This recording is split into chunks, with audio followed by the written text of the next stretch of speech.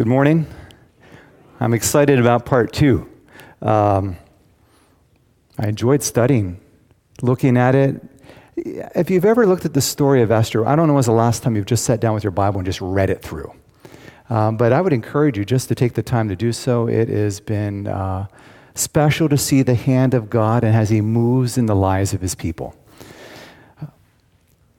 This morning, before I start, I would like to just bow one more time. Father, I acknowledge it is your Spirit and not my words that bring power. And I pray for that Spirit in Jesus' name, amen.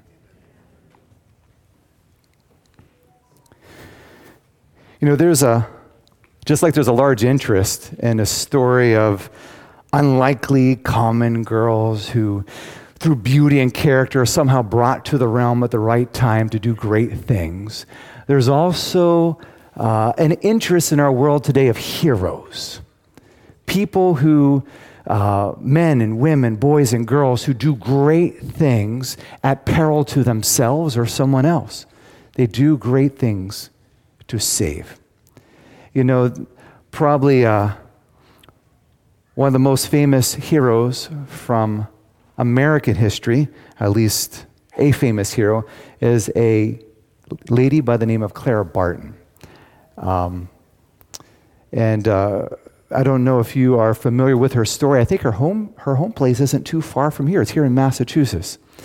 But Clara Barton was fearless in caring for the wounded in battlefield. And in 1881, she actually founded the Red Cross at age 59 and then led it for the next 23 years. Just a very special lady. The Red Cross website had something to say about Clara Barton. I wanted to read it to you briefly.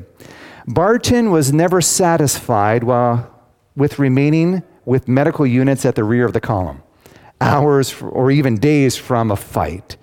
At Antietam, she ordered the drivers of her supply wagons to follow the cannon and traveled all night, actually pulling ahead of the military medical units.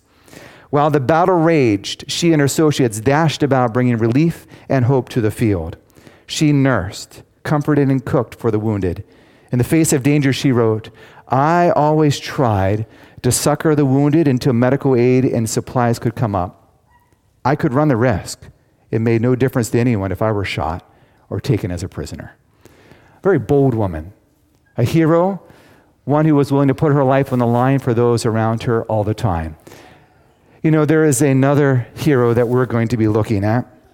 But before we do, I'd like to read a quotation from one of the books I was reading this week. It said this: "God sees the needs of His people long before those needs become a reality." I hope you just took in that first sentence here. God sees the needs of His people long before those needs become a reality. What that means is right now you have needs that are going to come up that you don't know about, and God's already seen them. Then it says this: He providentially places those He can use in strategic places so they will be available when the crisis unfolds. God placed Esther in the place before the crisis unfold. And there's a question that I'm going to ask you at the end today. And so I might as well ask it now so you know what I'm going to ask at the end, and that is it possible that God has placed you where He's placed you for such a time as this? Is it possible that God has placed you where He's placed you for such a time as this? If you open up your Bibles with me to the book of Esther, we will be starting in Esther chapter 4. Esther chapter 4.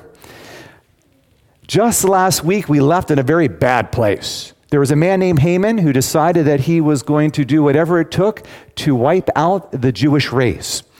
This was genocide, was his plan. And so he planned that in one day, all the Jews of the Empire of Persia would be killed. That was 2 million people. That's a lot of people. That's a lot of killing. And right after he did that, it says that Haman sat down with the king Ahasuerus, and they had a drink together just to relax and think about the fact that 2 million people were going to die. Amazing. And where is God when this happens? I would like to suggest that He's there, already preparing. The response, however, of Mordecai, you'll notice in verse 1. It says, when Mordecai learned all that had happened, he tore his clothes and put on sackcloth and ashes, and he went out into the midst of the city and cried out with a bitter cry. Now, it's ancient custom. We don't do it today. But when something bad happens, you would actually take your clothes and just rip them. And it was a sign that something terrible had taken place. And you can see this in many places throughout the Bible. We see it. I'm looking at some stories right now. Jacob did it. Joshua did it. David did it. And then after that, he does something else. After he rends his clothes, he puts on sackcloth and ashes. Now remember, Mordecai is in a fairly good position in court. He would have had decent clothes. But he took off his nice clothes and put on sackcloth. I don't know if any of you know what sackcloth is. Some of you know what sackcloth is. If any of you have worked around farms, you might have an idea what a sackcloth is, right? A feed sack would be similar to that. And so it's rough, coarse material. And he dressed in that. And then he took ashes and put it on him. He's completely disfiguring himself, looking terrible. But it's to show how terrible he feels. It's a profound tragedy is taking place. Then the Bible says he went out into the midst of the city. Mordecai doesn't hide his connection with the Jews or hide his response. He's letting everybody know, I don't like this. Does that make sense? This is not something that's good for me. It's not something that's good for my people. And it wasn't just Mordecai. It says in verse 3 that the whole empire was doing it. Every province where they read this, there were Jews, sackcloth and ashes, wailing at what had just taken place. Esther, meanwhile, doesn't know what's going on. You can read about this in the next few verses. And I don't know how she doesn't know what's going on. Do you get the idea that sometimes that if you're in the apartment for ladies there in the palace, you may not know what's going on with the rest of the empire? It almost comes across that they're, I'm going to use this word, cloistered, for the lack of a better term, okay? Stuck in there. Well, anyhow, Esther finds out through her maids that there is a cousin of hers named Mordecai who is dressed in sackcloth and ashes, and he's wailing throughout the city. So she sends a set of new clothes out to him, right? Here, Mordecai, I got some new clothes for you. He refuses them and sends them back. And then it says that she sent out a eunuch, one of the messengers for her. I like to say that she couldn't connect with them any other way, so she used the messenger. Just like some of us use messenger today, but not messenger, a messenger, right? Anyhow, I digress. Why? She couldn't come out, and he couldn't go in. You weren't allowed to go in anywhere near the king's palace with sackcloth and ashes on. So the messenger said, why are you doing this? What's happening? What's taking place? And he tells her. He tells the eunuch. The eunuch goes and tells Esther. Gives a copy of the decree that was written, and kind of interesting what was said. Verse 8. He also gave him a copy of the written decree for their destruction, which was given at Shushan, that he might show it to Esther and explain it to her, that he might command her, interesting words, to go into the king to make supplication to him and plead before him for her people. This is 4 years since she's been made queen. 4 years she's been queen. During these 4 years, what kind of witness do you think Esther has had on the royal household? You're welcome to respond. You think it was a good one? I think so. Esther 2:15 says that whoever saw Esther liked her. And I always find that fascinating because, her competitors liked her. Her handmaidens liked her. Everyone who saw Esther thought she was a really neat person. So for 4 years, her character has been in the midst of this, can I use the word, wicked place. Ahasuerus is not like you call a godly husband, right? And so here is Esther in the midst of all this, and her light is shining, and I believe because of that, she actually has a chance in speaking to the king. There is some other things that are interesting here. This is a statement I read this morning. It said, everything depended on the quiet witness borne by her life during the past 4 years, and upon her tact, patience, and good judgment now. Just because your life is quiet now doesn't mean that it doesn't have force. Just because there's not trial in your life now doesn't mean that your life isn't showing forth character. How you live now is preparing you for what happens next. And that's what we see taking place with Esther. And then these famous words, and this is the words that we would read. Mordecai, speaks to Esther, and he says this: do not think in your heart, this is verse 13, that you will escape in the king's palace any more than all the other Jews. Just because you're the queen, don't think you're going to get away with this. For if you remain completely silent at this time, relief and deliverance will arise for the Jews from another place, but you and your father's house will perish. Yet who knows whether you have come to the kingdom for such a time as this? You know what? I told you to be quiet, Esther, when you first went. But now I'm telling you it's time to speak up. And it could be that God brought you here, Esther, just for this. Maybe your whole life is focused on the one thing. You know, last week I mentioned that even though we read our storybooks about how Esther became queen, and that's the high part of most of our children's storybooks. Esther became queen, that's awesome. Really, the focus of the story is not the fact that Esther's a queen. The real focus of the story is that Esther is used as a savior for her people. In a time of incredible trial, God raised up an incredible light by the name of Esther. You know, it's interesting here. She told Mordecai that, you know, you're not allowed to go in to see the king. If you go in to see the king and he doesn't want to see you, you die. In fact, he doesn't have to not want to see you. He just does have to not acknowledge you. So if the king was sitting here and someone walks in the door and the king sees them standing there at the back and doesn't say anything to them, they're removed and executed. That's just the way it worked. Now, I guess it was to protect the throne, make sure no people came in to hurt the throne. I think kings are always worried about being killed in those days. But the only way to be safe, once you stepped into his eyesight, the only way to be saved is if he put his scepter out and accepted you. And who knows if he was in a good mood or not, right? If you come into Ahasuerus, you're not really guaranteed he's happy. And then there's something interesting too. Do you notice Esther said this? You might read this in the story. Esther said, I haven't been to see the king for 30 days. That's a little hint that maybe his affection towards her has kind of dropped off a little bit. Does that make sense? So he's maybe not feeling affectionate towards me. I'm not supposed to go there anyhow. This isn't really going to be a good opportunity for me to go. And that's when Mordecai said, you know, maybe you're brought here for such a time as this. Can you come before God's throne at any time? Aren't you glad that King Ahasuerus and God are not alike each other? I mean, the Bible says in Hebrews 4:16 that we can come boldly before the throne of grace.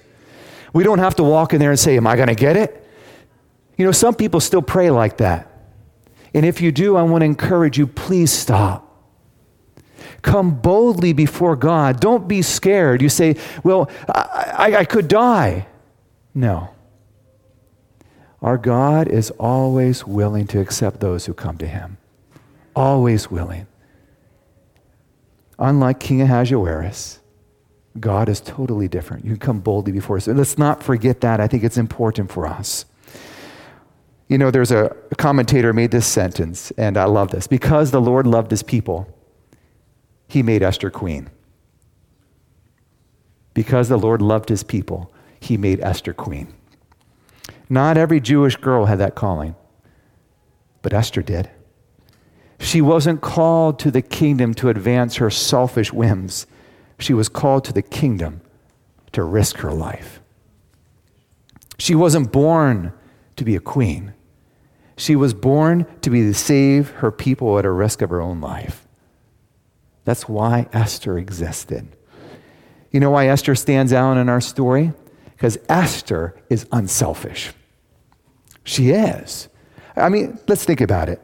The life of a queen or any other ladies that were in the king's palace was simply simple. Make the king happy when you're with him, and then please yourself when you're not.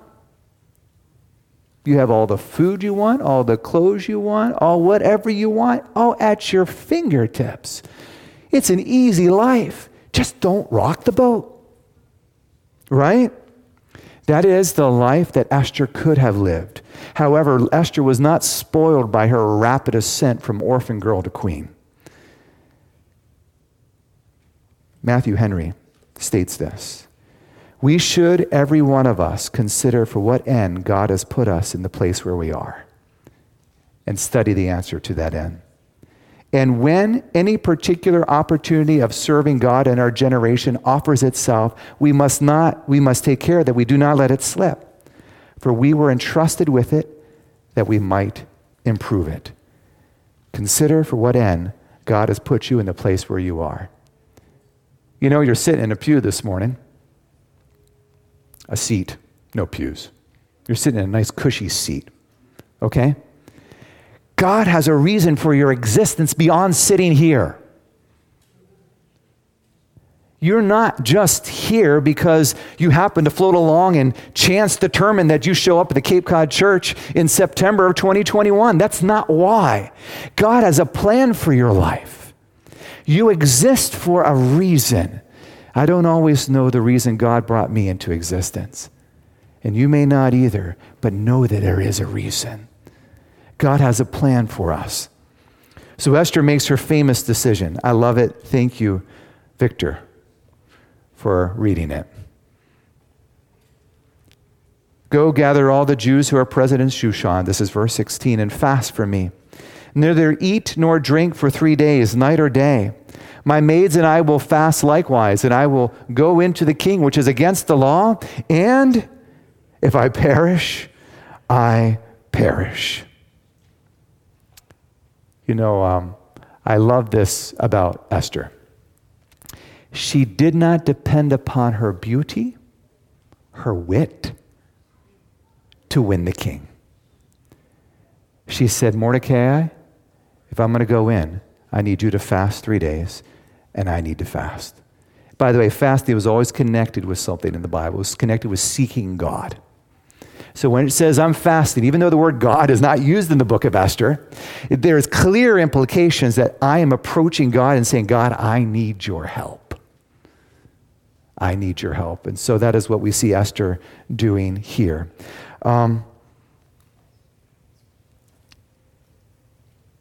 We are not, this is a great, there was a church assembly in 1891. And at the church assembly, a speaker by the name of Ellen White said this: we are not to sit in calm expectancy of oppression and tribulation. Wow, I mean, this is some deep thinking, and I just want to touch on it briefly, and we'll come back out. We are not to sit in calm expectancy of oppression and tribulation and fold our hands, doing nothing to avert the evil. Those are good words for us today, is it not? Let our united cries be sent up to heaven. Pray and work and pray. When God places the challenge in your life, just don't sit back and say, okay, I submit, let everything fall apart, so be it. No, take your voice and say, God, help me. Give me courage to say the right thing, to do the right thing, to be the right thing at this time. Esthers are needed today. You were placed here for such a time as this. Esther puts on her royal robes. The very fact that it says she put on her royal robes, it makes me think that she might have been in sackcloth and ashes too. I can't prove that. But she puts on her royal robes. She stands in the inner court of the king's palace, across from the king's house, while the king sat on his royal throne in the royal house, facing the entrance of the house. So he's sitting there on his throne. He's facing the entrance to the house, and she starts walking to the door, and you can imagine the murmur outside those doors. Here is the beautiful Queen Esther. They remember 4 years later, she won the beauty pageant, right? She was the best one. And here she's walking through. There's a determination look in her face as she's walking towards the doors. People are stepping aside for her and her retinue. And as they're walking closer and the doors open up, she walks in, and there she determines, I'm going to stand for God and for my people. What a powerful time. And King Ahasuerus looks, and he does what we knew he would do, right? He puts the scepter out. He's not going to refuse his beautiful queen.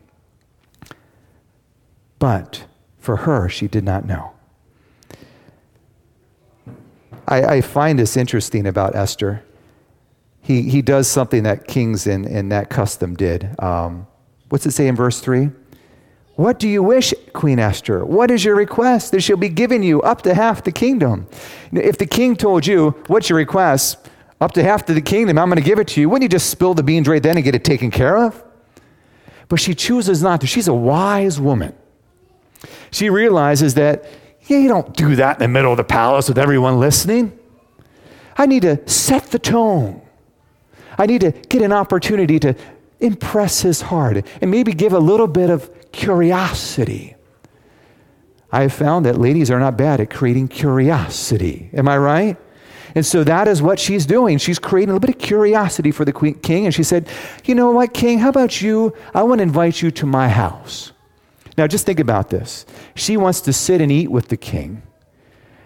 And at the beginning of the story, Vashti was demoted for not coming to a feast with the king. Of course, totally different scenario. I understand. So here is Esther. She says, King, I'd like you to come. And then she says, and bring Haman, the prime minister. And that gives the king a little bit to puff up in pride. Think about it. She approves of my choice of prime minister. Maybe, I don't know what he's thinking. But I can tell you, Haman's thinking this is really good news. No one else gets to eat with the king and queen. Their private dinner, and I'm invited. I would have had a couple warning bells going off in my mind. If it's what king and queen wants you at their private dinner? Unless you're part of the dinner. This is not good news. But he didn't catch that. He's thinking, this is good. I'm liking at it. And how do I know this? Verse 9 of chapter 5 says, Haman went out that day joyful and with a glad heart. He's like, yes. But something changed Haman's mind. As he was walking out, there he saw that pesky Mordecai. Yes? The one who's determined, I'm not going to worship anyone but God. Not even to some kind of worshipful bow, just not going to do it. And so Mordecai is sitting. Actually, this time he's not sitting, he's standing. And he doesn't even stand up when Haman walks by. And Haman gets angry. He goes home and he complains to his wife. By the way, this is something about Haman you're going to see oftentimes. He and his wife are confidants. She gives him some good advice a little bit later. Not good advice, but why she saw what was coming. He goes home and he brings his wife in, he brings his friends and said, look at me, I'm wealthy. I have everything I want. I'm even eating with the king and the queen. You can't beat this. Oh, by the way, this took place right after he ate with the king and queen. Let me get my storyline straight. So they have eaten together, okay? He's after this feast, the first meal with Esther. Esther said, I want you to come back tomorrow night and I'll give you the thing. Again, extending that as far as she can. Haman goes home, he's complaining, and his wife said, here's what you need to do. Get rid of Mordecai. Simple. Build the gallows right now. Tonight. I don't know if you ever thought about this. The gallows were constructed in one night. 75 feet tall. Now, they could have been put on top of something else, but the height at the top was 75 feet so people could see it. He wanted everyone to see his enemy hanging. He had already decided we're going to wipe out the Jews, but I'm just tired of Mordecai. I had a great night with the king and queen, and then I saw Mordecai and it messed everything up. I can't handle this. I want to just rid of Mordecai. His wife said, set it up 75 feet high, and then tomorrow morning, break of dawn, Go in and say that you want to take his life. Easy, simple, nothing to it. And Mordecai said, thank you, wife and friends. That's good news. And so they started. What would it have been like that night? Can you imagine listening by the way, it was built at his house, okay? He lives in can I just say this? In the nice side of town. So there, maybe even on his property, he's building these gallows up. There's workmen building it all night long. The sound of clanging hammers, tools, they're putting this whole thing together.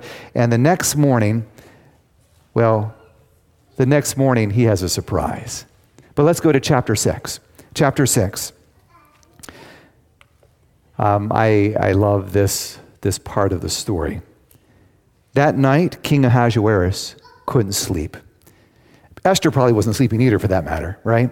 Esther knows that the next night she is going to be talking to the king. Haman has gallows being built, and Ahasuerus isn't sleeping. That's what our story tells us. And as he's tossing and turning, can't sleep, by the way, when kings can't sleep, it's always a good sign. You know why? In the Bible, when kings aren't sleeping, it's because God's working on their hearts. Remember Nebuchadnezzar?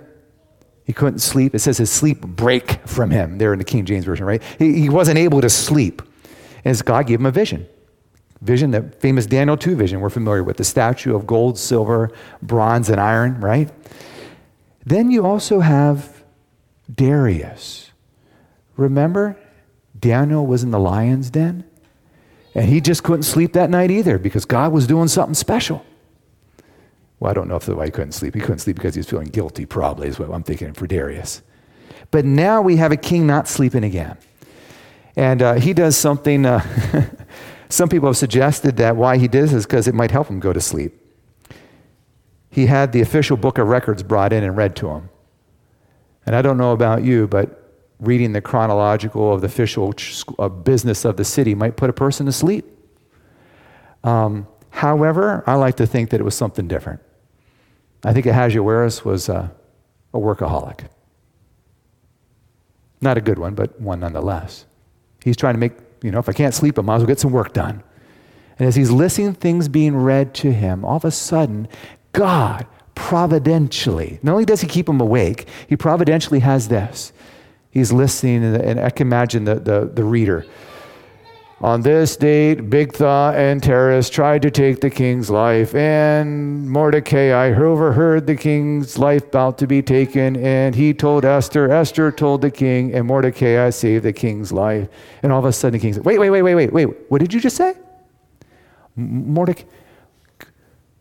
By this time it's almost morning. Isn't it amazing how God times things?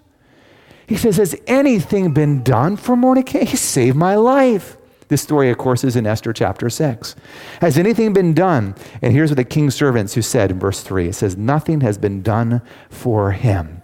And just at that point, they hear a door open. Or maybe a knock. I don't know how it worked.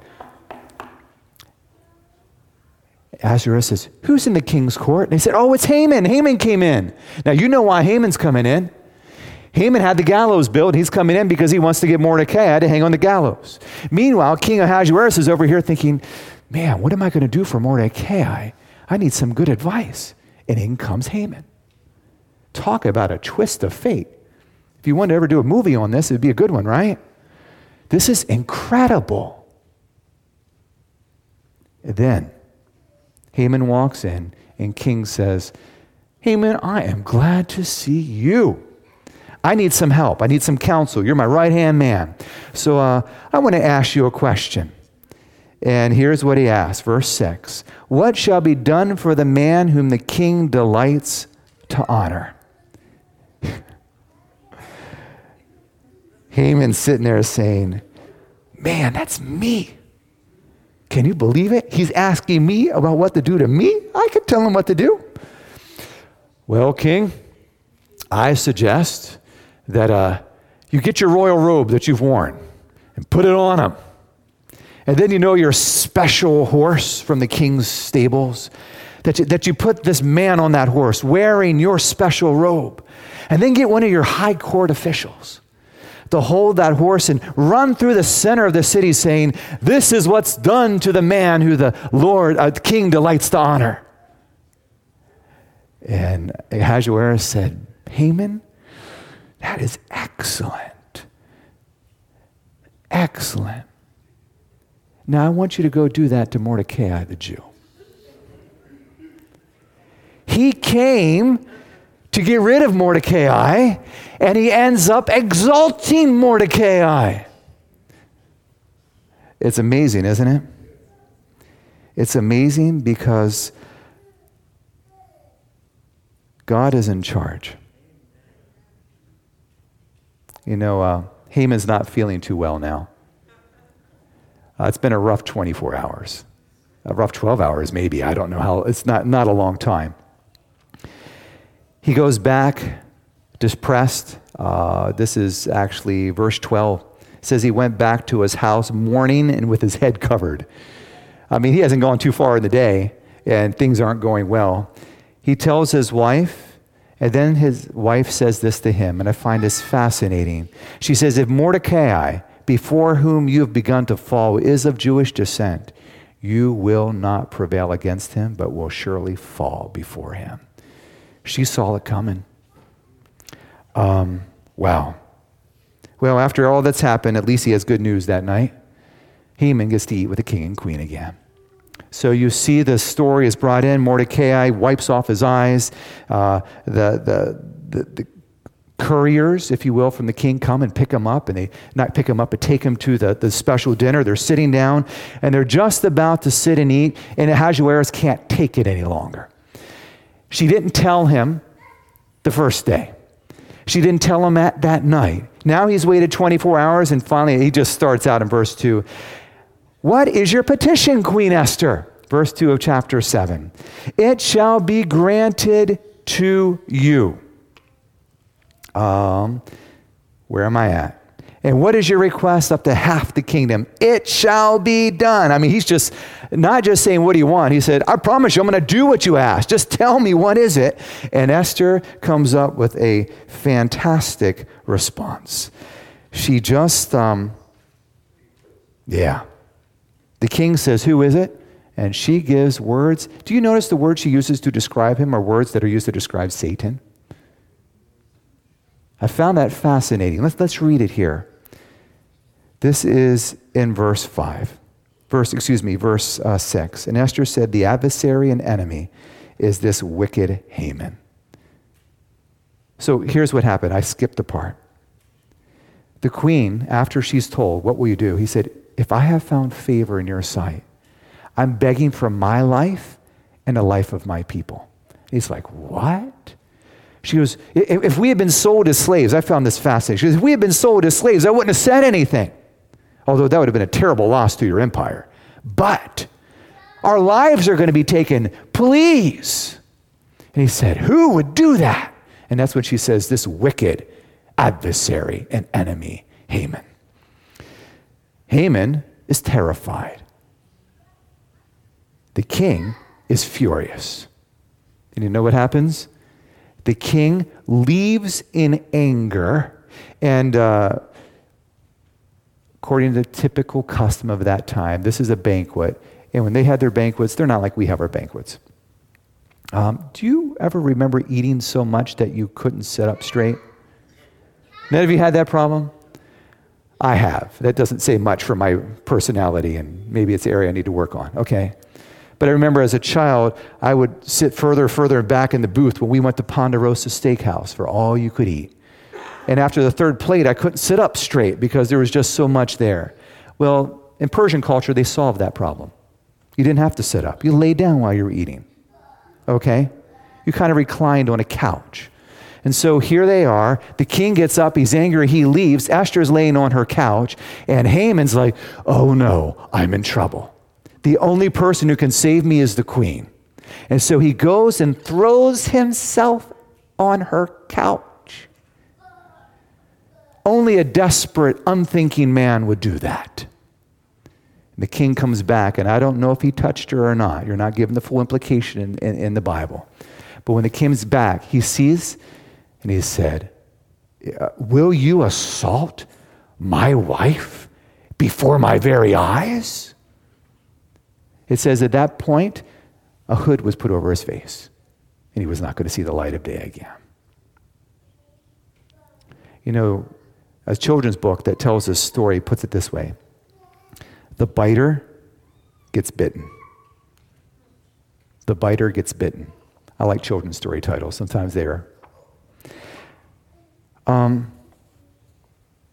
Have you ever been bent on getting even with someone? Yes? You know what the Bible says? Avenge not yourselves, right? God will take care of things in His time. I was reading a book called Great Men and Women of the Bible, and here's what they said at this point. Haman had already given Mordecai, it's just one sentence. Haman had already given Mordecai what he had chosen for himself, and now what he had chosen for Mordecai is given him. Here he is, head covered with a hood, about to die. And one of the servants said, "Hey, the gallows that were made for Mordecai, hang him on those."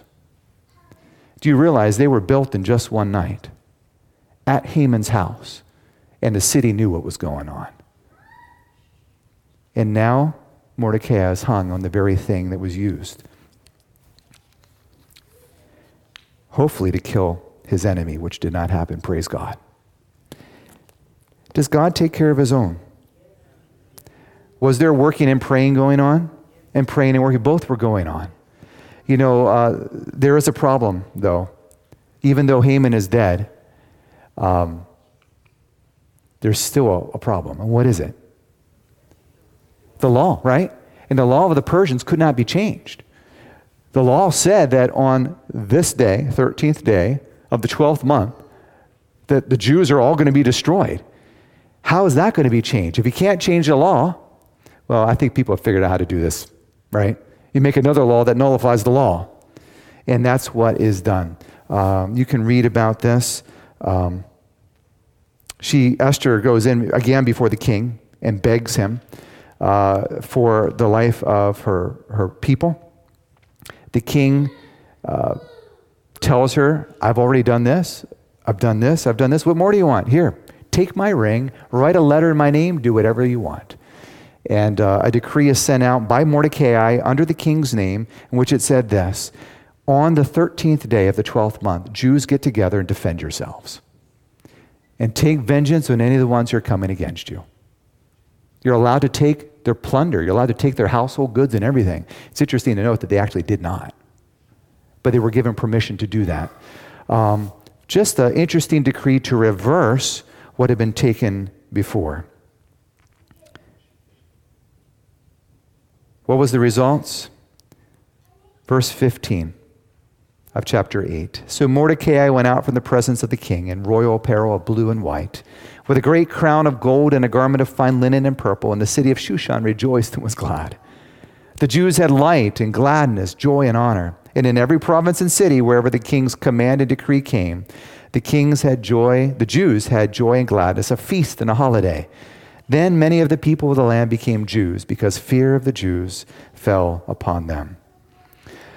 You know, if you read about this, a feast was actually set up. Chapter 9, verses 18 and 19 says there's a feast called the Feast of Purim.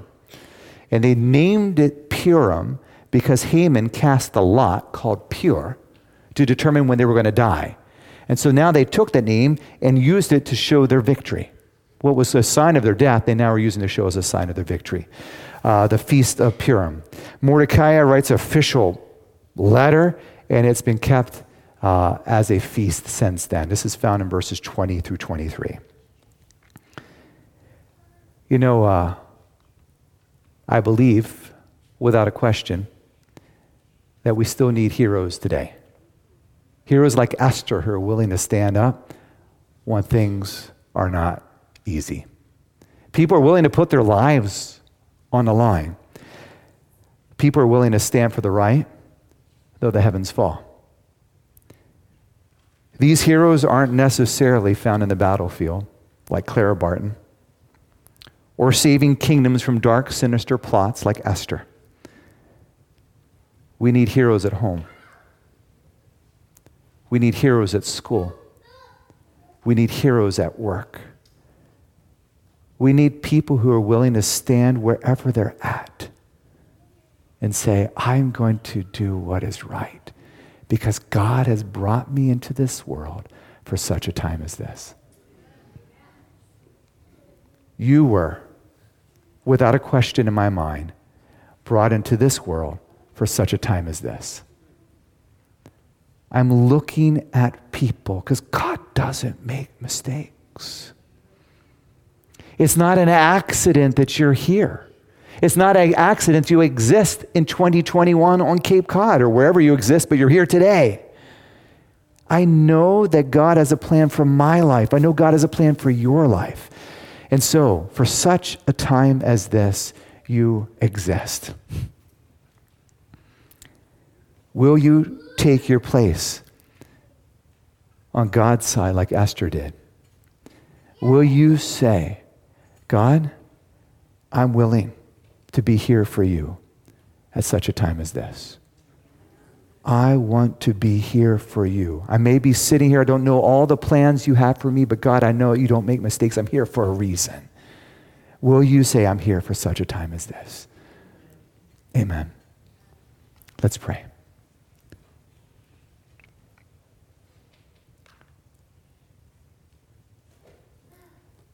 There's a lot of things that happen in our lives, Father, that everyone else don't know about.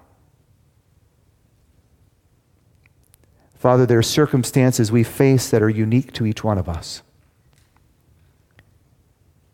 And yet you raised us for such a time as this. Please bless us. We need you, and we're so thankful that we can come boldly to you and that you will use us at this time. Bless my family here. I pray in Jesus' name, amen.